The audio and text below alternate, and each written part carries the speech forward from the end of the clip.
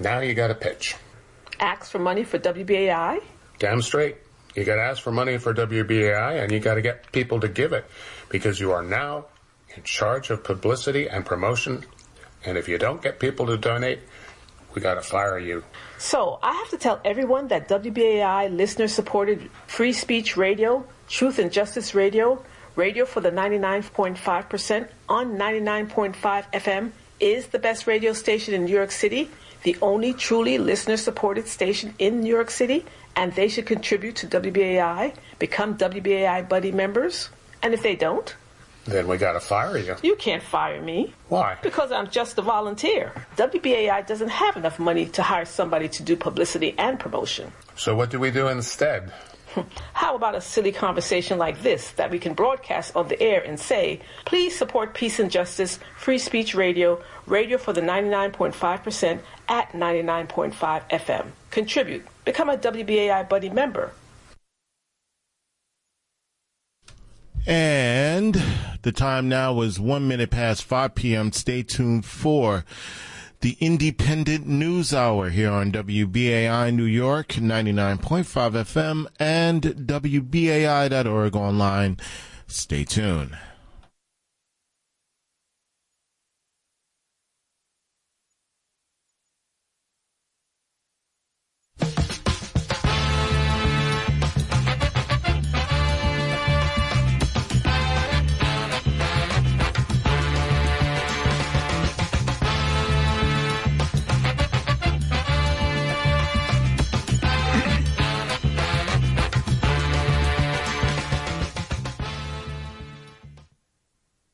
Good evening and welcome to the Independent News Hour on WBAI and streaming on WBAI.org.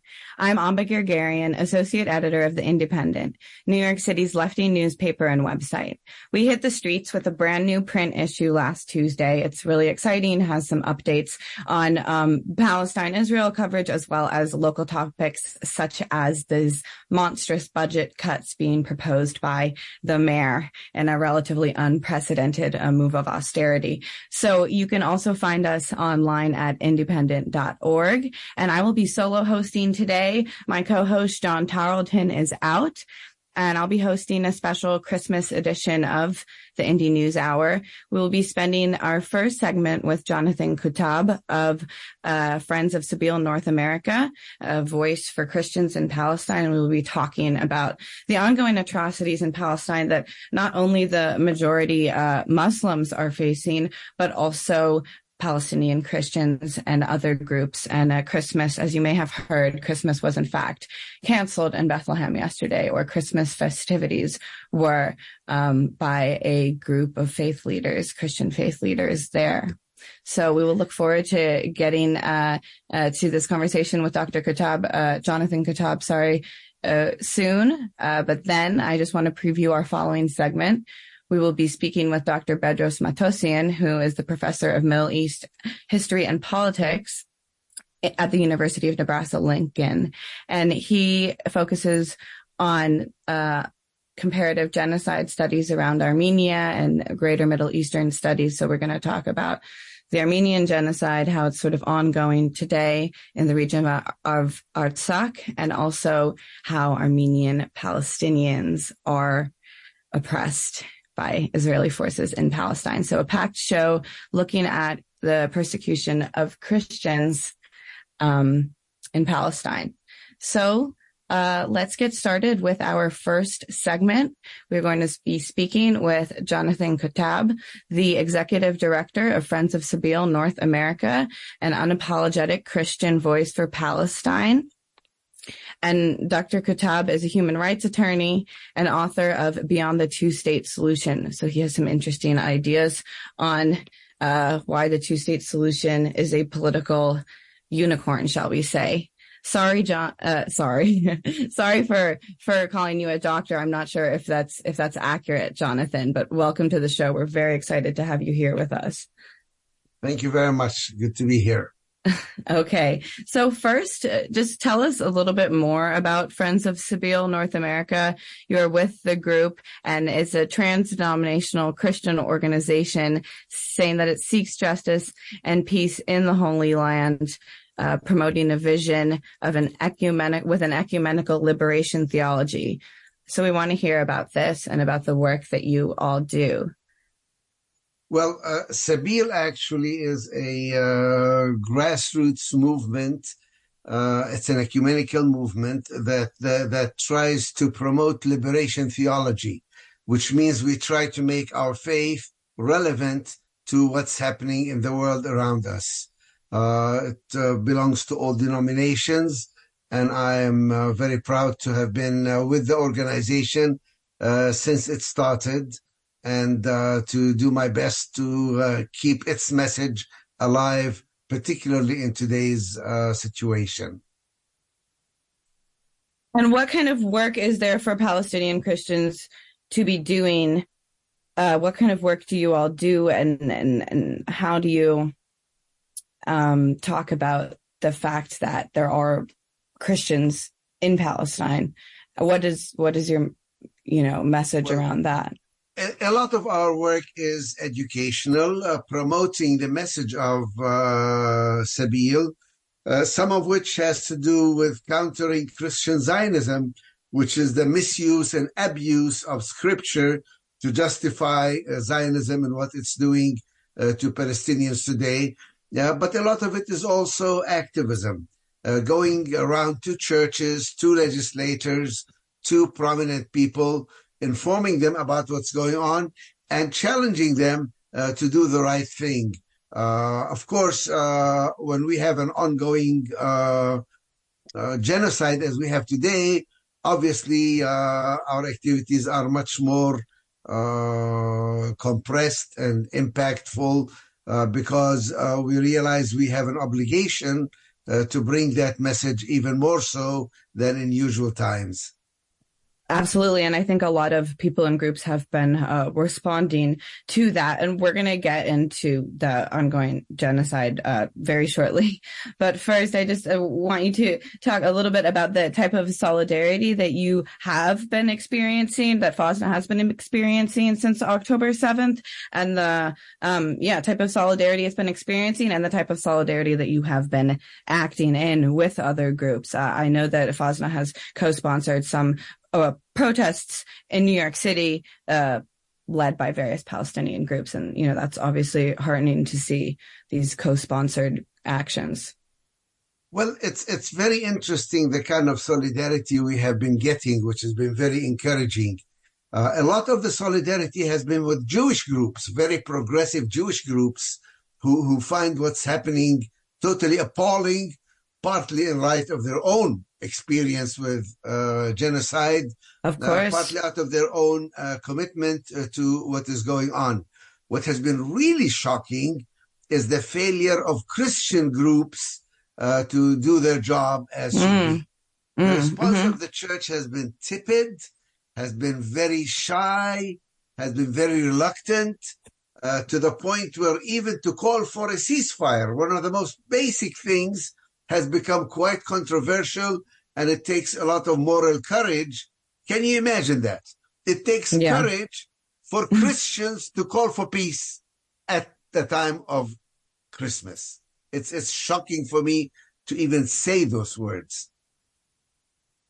Yes, it's shocking to hear, to be honest. So speaking of that, we do want to talk a little bit. I mean, yesterday was the Christmas celebrated by many Christians, and we have also the Orthodox and the Coptic Christians who celebrate it later on the 6th and 7th of January. But Christmas was usually there are Christmas celebrations, lighting and whatnot in Bethlehem. But ahead of Christmas, because of the genocidal attacks on Gaza and the attacks on in the West Bank on and really all Palestinians living in the territory, it was canceled. So apparently Bethlehem was rather quiet yesterday. They did not encourage people to not celebrate Christmas, but to obviously think of the dead, dying, and the persecuted this year. As many have said, if Jesus was born today, he would have been born under rubble. And just to make that even more I don't want to call it ironic, even more true, yesterday during ongoing Israeli settler, often backed by IDF, raids of Palestinian homes in the West Bank. Many villages, many towns were attacked, including Bethlehem on Christmas. So can you please comment on that? And then if you want to, also the attacks of the churches in Gaza. Well, this is indeed very ironic. And I'm not sure I even understand how that is even possible, because usually my experience is that the Israelis have been very careful and have tried to maintain public opinion, have tried to project a certain facade or image of liberality and of democracy and of sort of decency. But recently that has been eroding very rapidly, perhaps under the current government. But now we see something almost entirely different. We see a new power, almost power drunkenness, a new feeling that we can and therefore we will. That as long as President Biden is behind us, as long as Congress is behind us, as long as the 1% are with us, as long as we have the power to do it, we don't need to worry about public opinion. We don't need to worry about international law. We don't need to worry about morality. We don't even have to be careful what we say or don't say. We can be open about it. I've never seen a situation where genocide is openly promoted and advocated and expressed, both in terms talking about Palestinians being human animals, talking about wiping out Gaza, talking about ethnic cleansing as if it was the most natural and normal thing to do. Usually, I'm a lawyer, and so I'm always looking to the legal angle. The Convention on the Prevention and Punishment of the Crime of Genocide talks clearly what is genocide. How do you prove, how do you show that it's genocide? And usually one of the hardest things to do is to prove intent. In this case, there is no problem. The Israeli officials at every level openly talk about their intent to wipe out Gaza, to totally destroy and eliminate it. They talk about cutting off water, cutting off medicine, cutting off food, forcing people out of their homes. You have 24 hours, you have to leave. We don't care where you go, just go south, go out of here.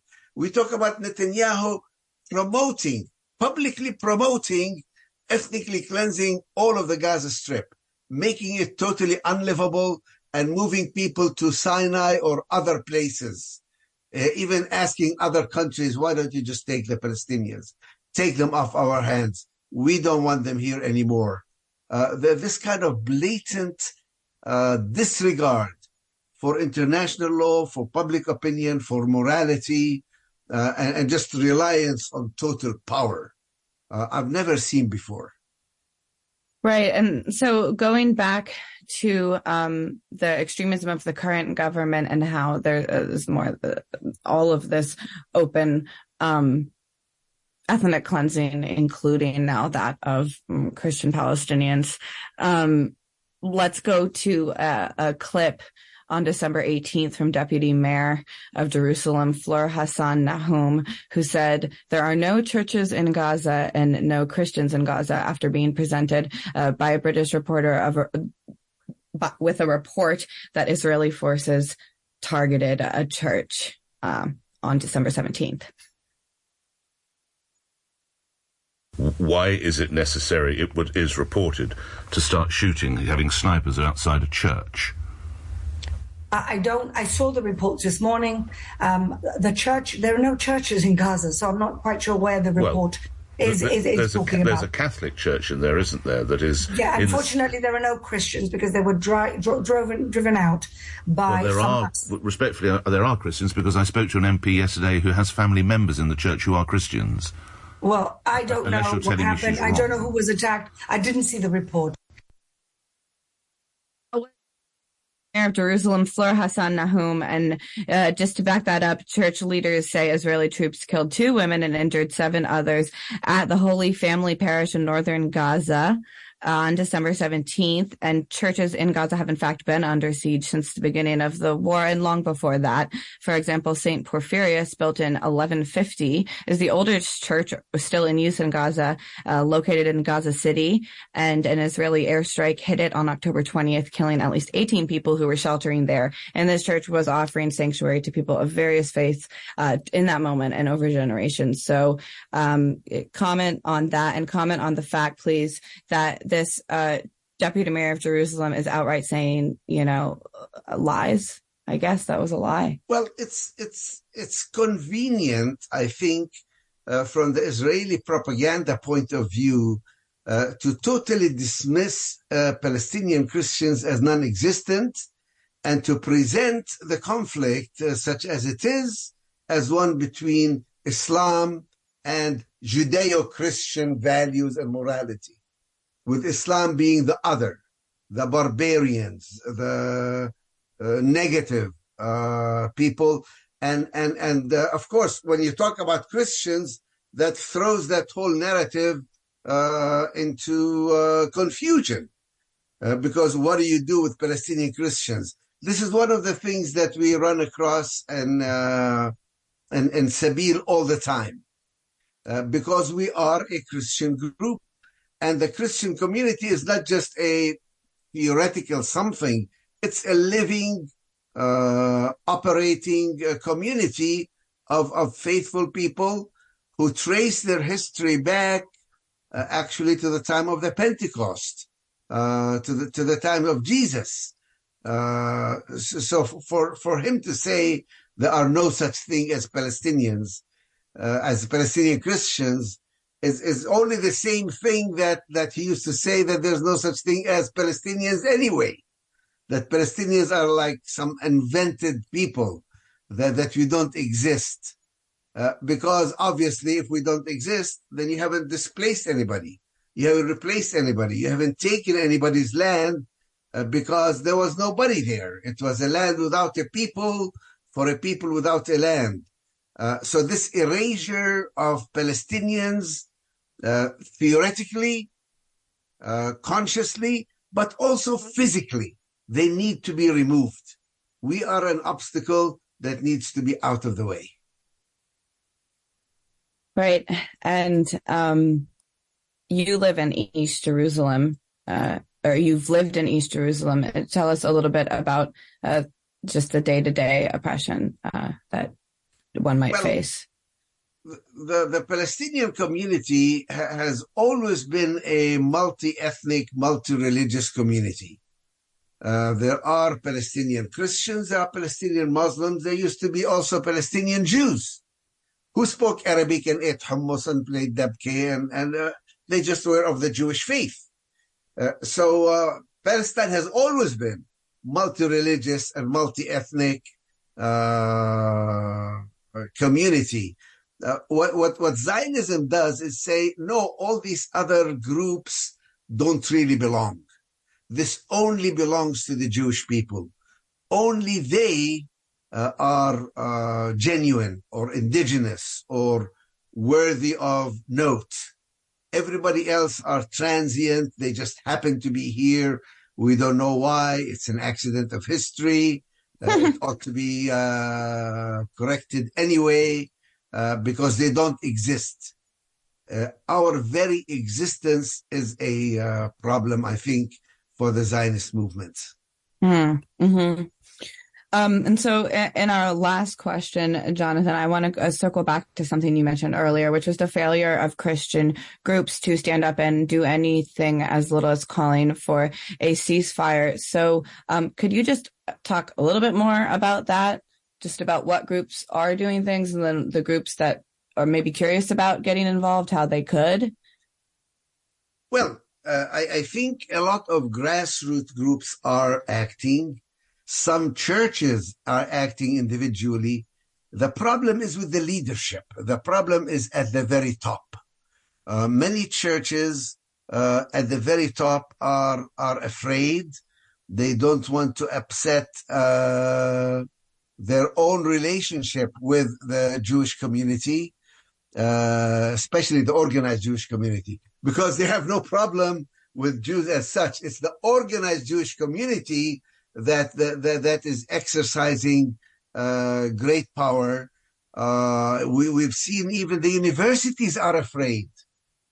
Heads of universities are afraid to allow Palestinian solidarity on their campuses because they would lose donations. They get investigated by the federal government. I've never seen a situation where so much power was exerted to silence people. I mean, the United States is a pluralistic society. It has people from different communities, different parts of the world, different countries, different ethnicities. And all these ethnicities can live together in this country. They can be fully American and still be Greek or Latino or Italian or Arab or whatever. But when it comes to this issue, to the issue of Palestine, all of a sudden there is great pressure on everybody to conform to the official line. And if you deviate from it, you can actually be punished for deviating from the official narrative. Well, I think we'll leave it there.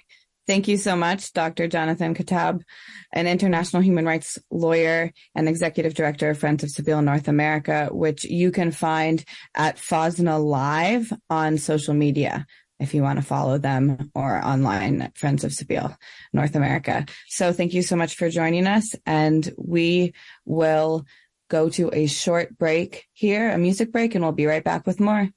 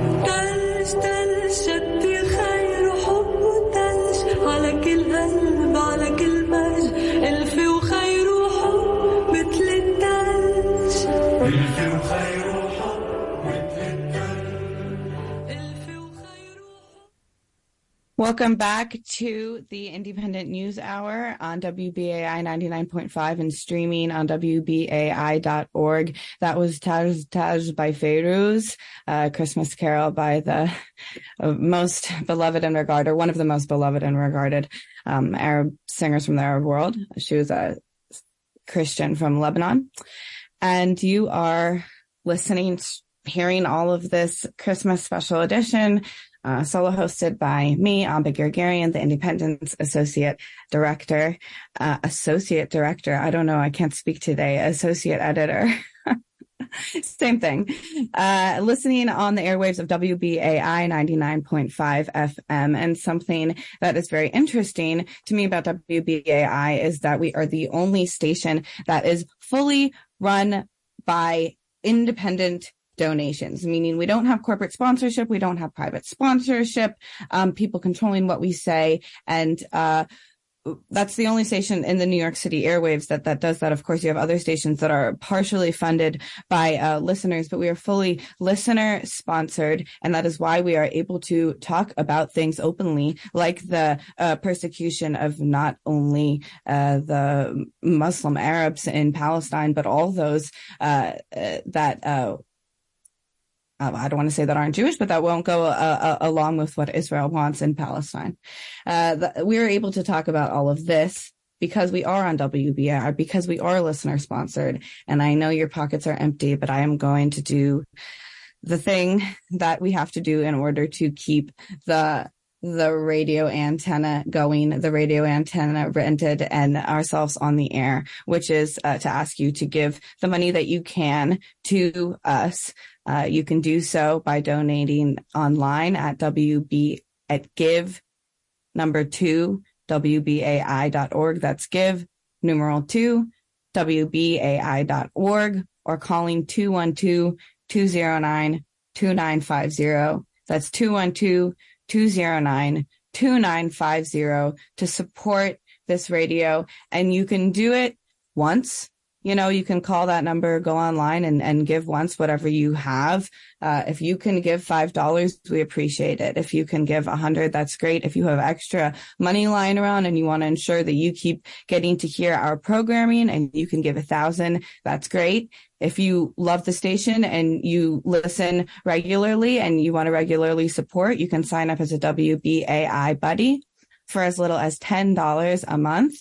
And if you would do that in the name of the Independent News Hour, we would really appreciate it, just to show that, you know, that this news that we deliver to you on Tuesdays at 5 p.m. is interesting and helpful and gets you home from work more informed, or whatever it is. So please, again, that number is 212-209-2950, 212-209-2950, or online at give the number 2 WBAI.org. Give numeral 2 WBAI.org. And now we will turn to our second segment. We are honored to be joined here by Dr. Bedross Matossian, who is the professor of Middle East history and politics at the University of Nebraska-Lincon. There, he focuses on Armenian and comparative genocide, Ottoman studies, the Palestinian-Israeli conflict, and global history. So in this segment, we are going to talk about the Armenian genocide and how there is sort of an ongoing current ethnic cleansing of Armenians today between Artsakh, a territory between Armenia and Azerbaijan. And we will also bring it back to Palestine and talk about the oppression that Armenian Palestinians face in Palestine. Dr. Matossian is, in fact, an Armenian from East Jerusalem, an Armenian Palestinian American. Welcome to the show, Dr. Bedross Matossian. Der Matossian, Amba, Der Matossian. Thank you for inviting me to your show. And it's an honor to be here. It's a sad Christmas and sad New Year. We can't say Merry Christmas or Happy New Year. Yes, absolutely. It's not a time to be celebrating. And, you know, right before we get into it, Der Matossian, I wanted to just share a little bit with our listeners, because, you know, we have listeners who listen to the show regularly. And some of you may know or have guessed that I, Amba Gergerian, am Armenian. I'm a quarter Armenian. My family on my father's side is Armenian and Syrian, and the Armenians fled to Egypt, but they all ended up in Egypt. And the Armenians fled to Egypt before and during the genocide of Armenians by the Ottomans, and that started, well, technically in 1915, but we'll talk about the history leading up to that in a moment. And my great uncle, Dr. Krikor or Gregoire Gergerian, was one of the foremost historians on the genocide, and he risked a lot to go and dig up a lot of documents, and you can find them actually at Clark University if you want to. You can find all his documents in my grandfather's handwriting, who helped him transcribe much of it. And something I think that's hard for my family and all families and all Armenians, and is complex in a lot of ways, is the denial of the genocide. So that was my great uncle's work, was to prove that it happened. And so that's actually, my father met your great uncle in the 50s, I think, when Krikor went there to do research at the Armenian Patriarchate archives. I know of Gergerian very well, actually. So yeah. Well, we watched a clip of him recently when he was speaking, when he was very old. He was a very pious man. He was a part of the church, and he was speaking about an encounter that he had in Turkey, in Gurun, I think, but I'm not sure, in Turkey, when he was later, maybe in his 50s or something. He fled. He was the youngest of 16. He survived under his bed watching his family get slaughtered, and then somehow was spared, was sent to an orphanage in Cairo, and ended up meeting up with my great-grandfather, who was the eldest of 16 and children, that is, and had gone to Egypt right before the genocide. Anyway, interesting. So they had to leave their house and whatever. The soldiers slaughtered most of the family and, sent them out of the house, and took the house. And just like they're doing in Israel today, these Israeli settlers taking the Palestinian houses. And one day when one of the soldiers or the commanders that had ordered the massacre in their home came up to him when he was in Turkey, found out he was going to be at this hotel, brought him some fruits from their garden and some silver with their name on it, and asked, wanted to be forgiven. And I think Krikor said, go to Mecca or something like this, but he sort of forgave him. And it's an interesting story. I think I'm a little bit young and hot-headed. I was like, how could you forgive him? But welcome. Let's get into this. Tell us, for those of us who don't know, who are the Armenians? And what is the Armenian genocide? For those who feel that we're speaking out of context, it's all going to make sense. Of course, Armenian history is not about only Armenian. People tend to think that Armenian history starts with Armenian genocide. Armenians are a nation that existed in the region of historic Armenia, which today's Turkey, current Armenia, and sections of Persia. And they have survived many persecutions. They established kingdoms collapsed, they were dispersed. What's unique about Armenians is their decentralization, which is a feature and a reason for their survival, because they were not concentrated in one specific region. They were concentrated in multiple regions, and that's a reason for their survival. The last Armenian kingdom existed from the 10th century to the 14th century with the collapse of the Cilician kingdom in 1375 in what's today the region of southern Anatolia, called Cilicia at the time. And since then, Armenians have been part and parcel of the Ottoman Empire until the collapse of the Ottoman Empire in 1918. Armenians, of course, existed in eastern part of, let's say, the historic Armenia, which is today's Armenia, Georgia, Azerbaijan. And so Armenians towards the end of the 17th, 18th century were divided into two sections, Eastern Armenians and Western Armenians. And both of them were persecuted, I should say. It's not that Armenians were living in a better situation under Christian Russians. They were persecuted. In some cases, the condition of the Armenians in the Ottoman Empire was much better, in specifically dealing with the time period. But towards the end of the 19th century, with the creation, with the international political machinations, imperialism, etc., Armenians were used and abused. The Armenian question was used and abused in order to score points by the British and the Ottomans and the French and the Russians specifically, in order to have foothold in the region. But to make a long story short, the Armenian question dealt with the condition of the Armenians in the eastern provinces where they were persecuted.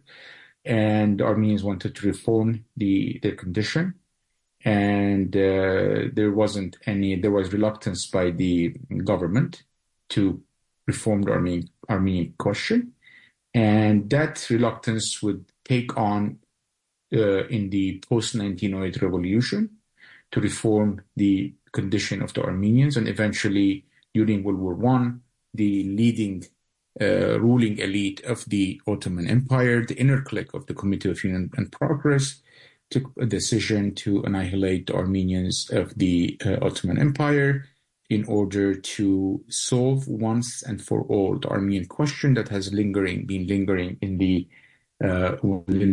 international diplomatic arena for decades. So most of the Armenians of the diaspora, I should say, are the byproduct of the Armenian genocide. Armenians formed. This does not mean that they weren't Armenian diasporic communities. They were, but the majority of them formed the modern-day diaspora, from Egypt, Cairo, to Marseille, to Paris, to to Fresno, to Worcester, and London, and many other places around the globe, including and not only limited to Europe, but also the Middle East. The majority went to the Middle East, to Aleppo, to Beirut, Lebanon, and then some even went as far as went to Palestine. And that's the story of my family, who my family survived. Certain sections of the family survived the Armenian genocide, and they came to Aleppo, after which they went down to Lebanon, and there was a major epidemics in Lebanon in the 30s. They ended up in Palestine, mandatory Palestine. And we've been living in the same house since their arrival, which is in the Muslim quarter of the old city of Jerusalem. And we're looking forward to talking more about that a little bit later in the segment. But talk a little bit about how the land and the population of Armenia shifted after the genocide.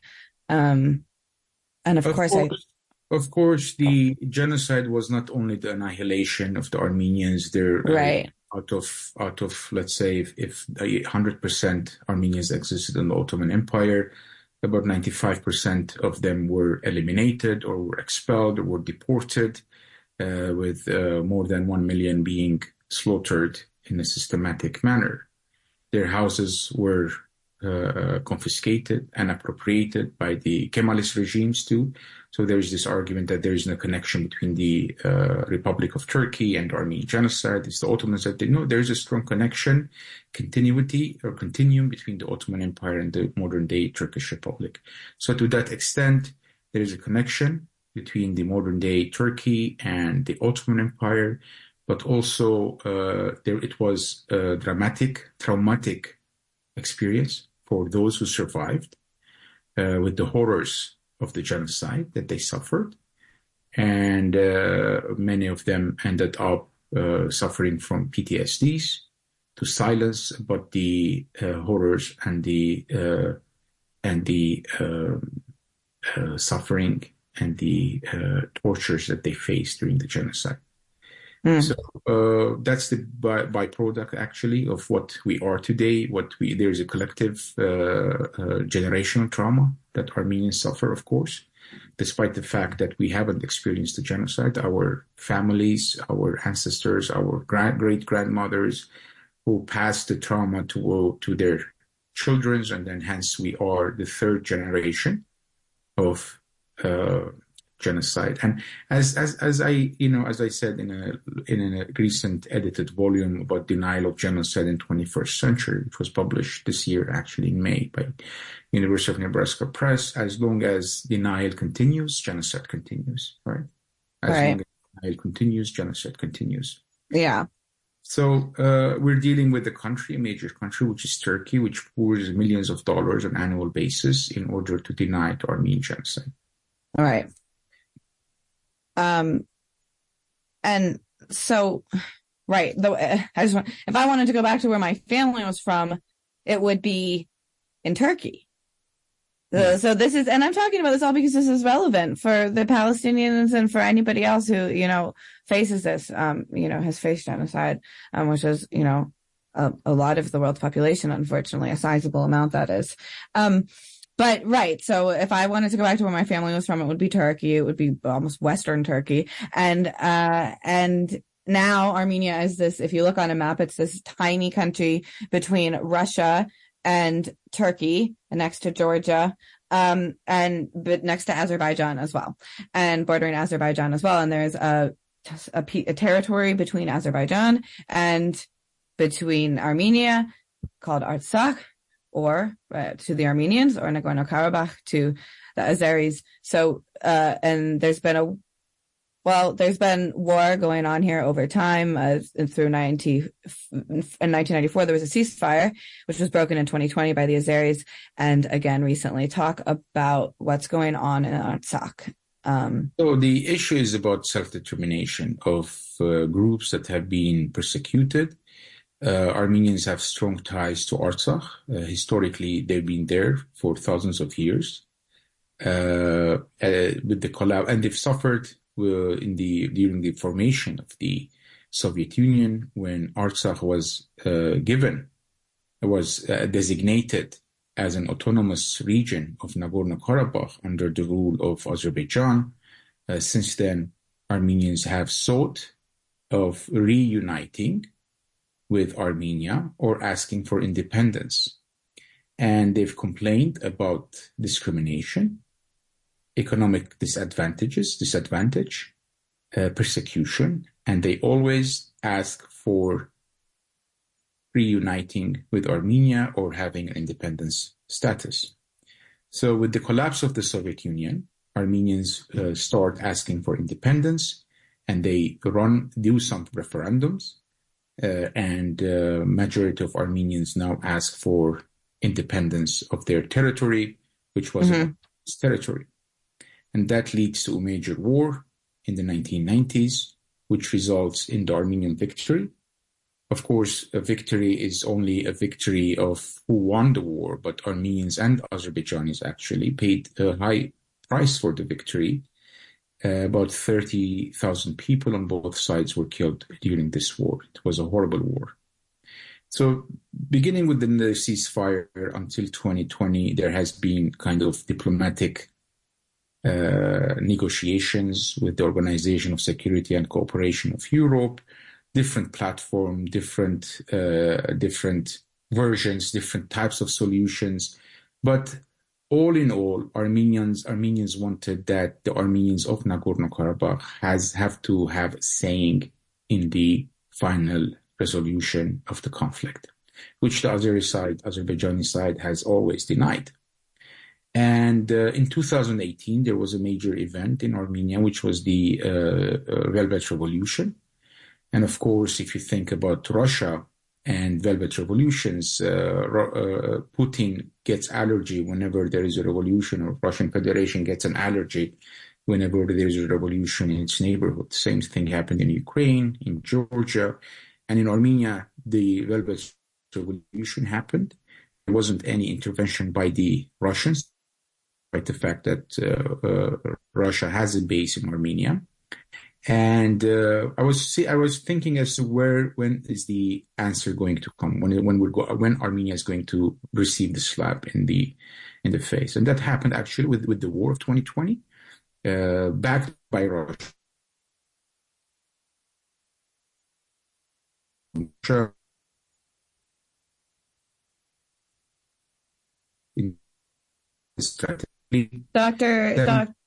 Dr. Matossian, we're having a little bit of trouble with your audio. Maybe if you could try and turn off your video, maybe that will help.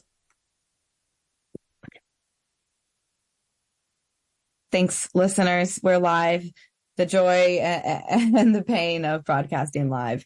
Last thing we heard clearly was 2020 being the slap for the Velvet Revolution of 2018 in Armenia. Yes. So 2020, Azerbaijan, aided by Turkey, aided by Russia. Russia gave the green light, as far as we understand.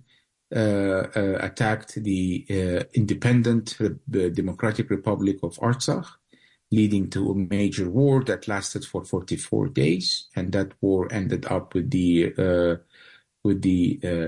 Azerbaijani victory over Armenia. 5,000 Armenians were killed, and around 3,500 Azerbaijani soldiers were killed in order to be able to get the regions that are beyond the region of Nagorno-Karabakh.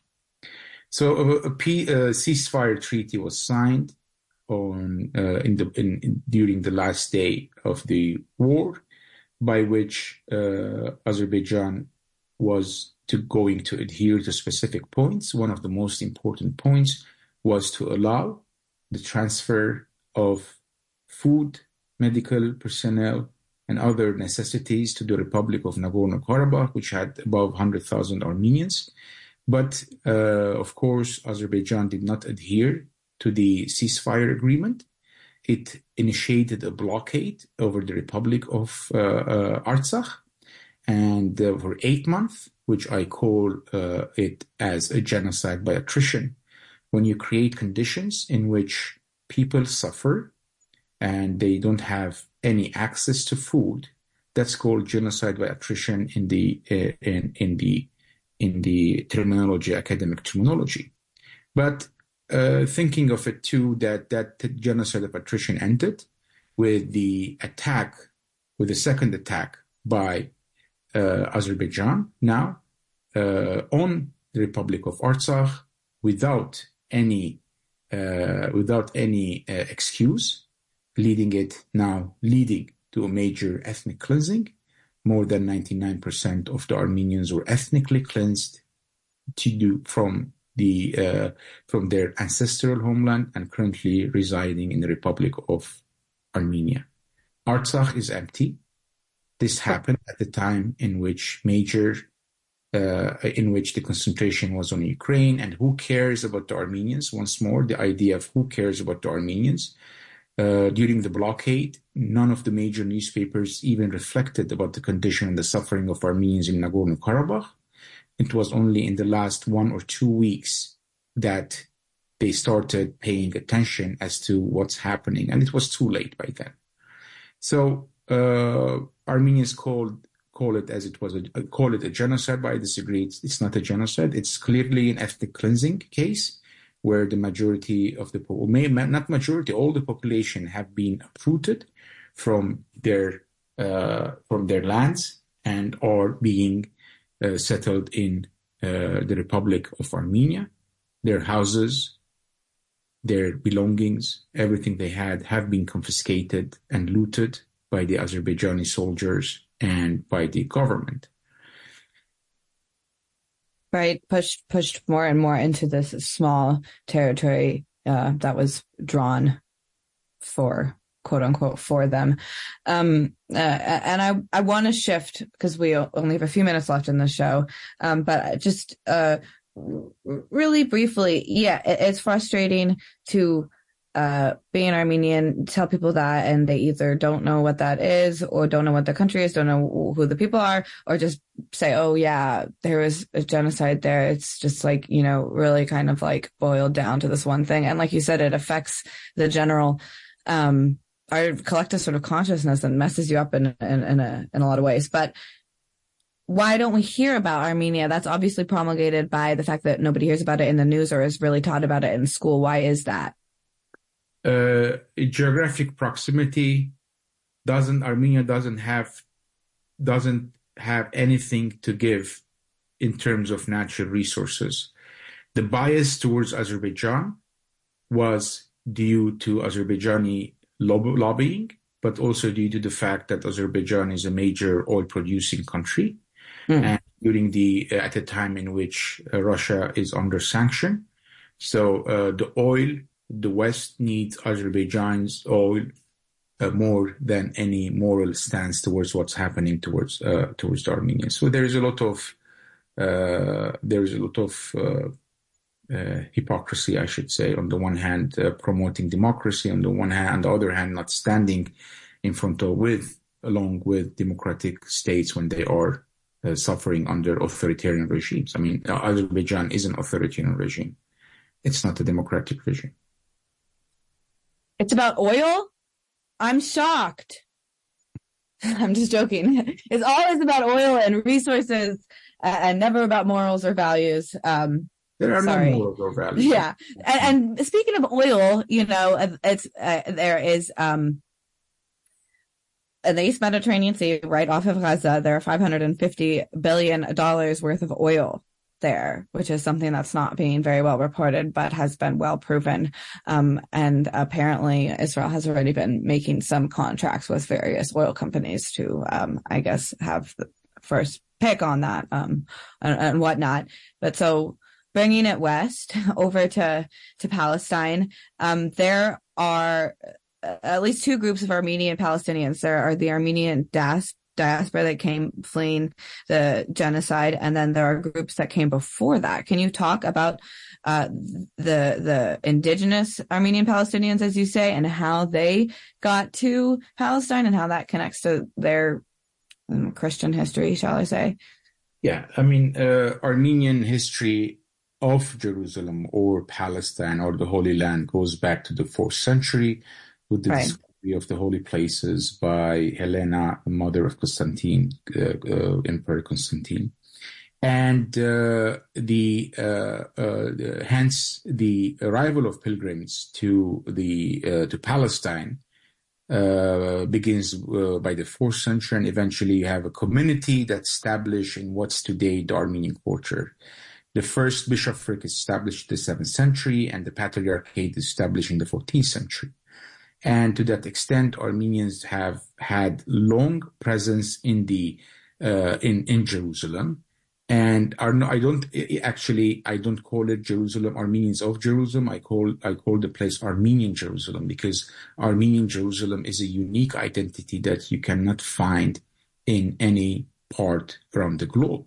It's Armenian identity, Armenian Jerusalem identity, because Armenians do not consider, I don't consider myself as a diasporic group, because Armenian Jerusalem is kind of a homeland for Armenians too, Right, yeah. And so the indigenous Armenians lived there for centuries. They were called Kaakatsis, as meaning indigenous people.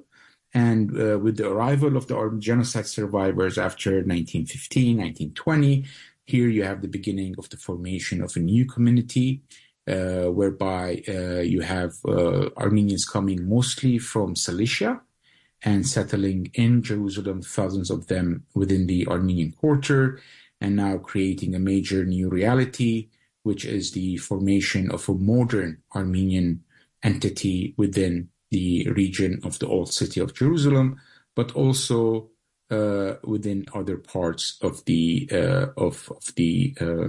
Palestine. Armenians, right. Yeah.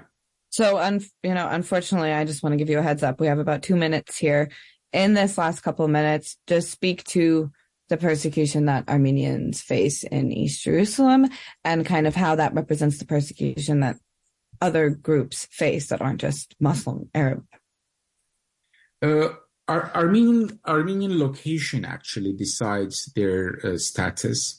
Armenians of East Jerusalem are considered, from the perspective of the Israeli government, as Palestinians, because they are from East Jerusalem. Anyone who is from East Jerusalem no matter what religion he adheres to, has an East Jerusalem category, meaning discrimination par excellence in bureaucratic matters dealing with all aspects of life, whether family reunion, whether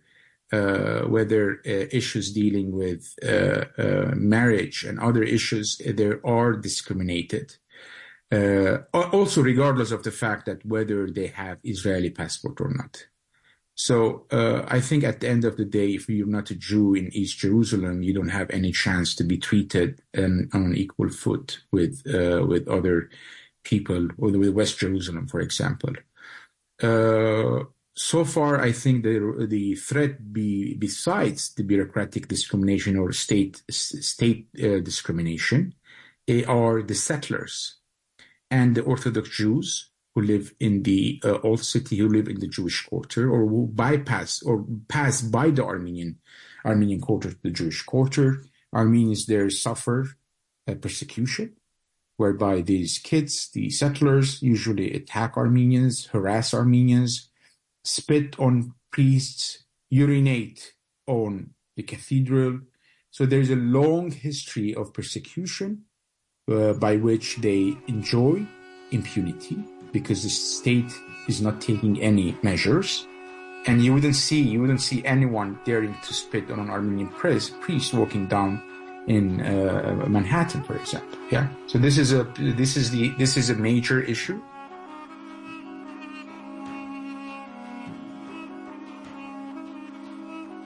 And we're wrapping up here. We're hearing our music, Es Gisher Lusnak Gisher. Tonight the Moon is Full.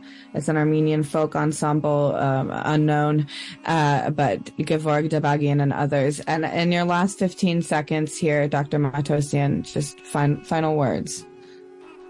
Final words is ceasefire. Ceasefire for Gaza, I should say. Return of Armenians to their Artsakh, and peace, though I don't believe in peace anymore. Dr. Bedross Matossian, world historian, comparative genocide historian at University of Nebraska. Thank you for joining us, and we hope to be following up with you. There's a lot more to talk about. Thank you, Amba, for hosting me. Bye.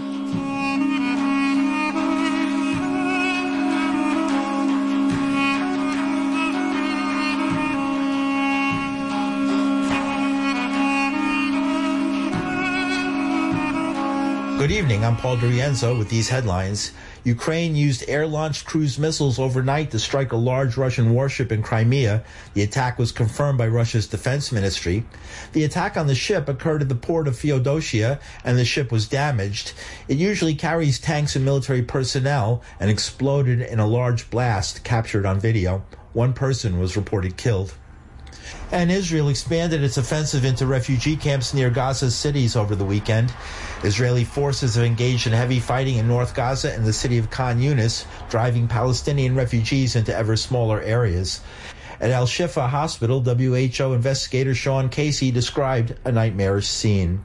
I'm back in Al-Shifa, the largest hospital in Gaza, for the third time this week, where it's still a case of absolute misery. With people still on the floors, it's almost impossible to walk. Critical cases.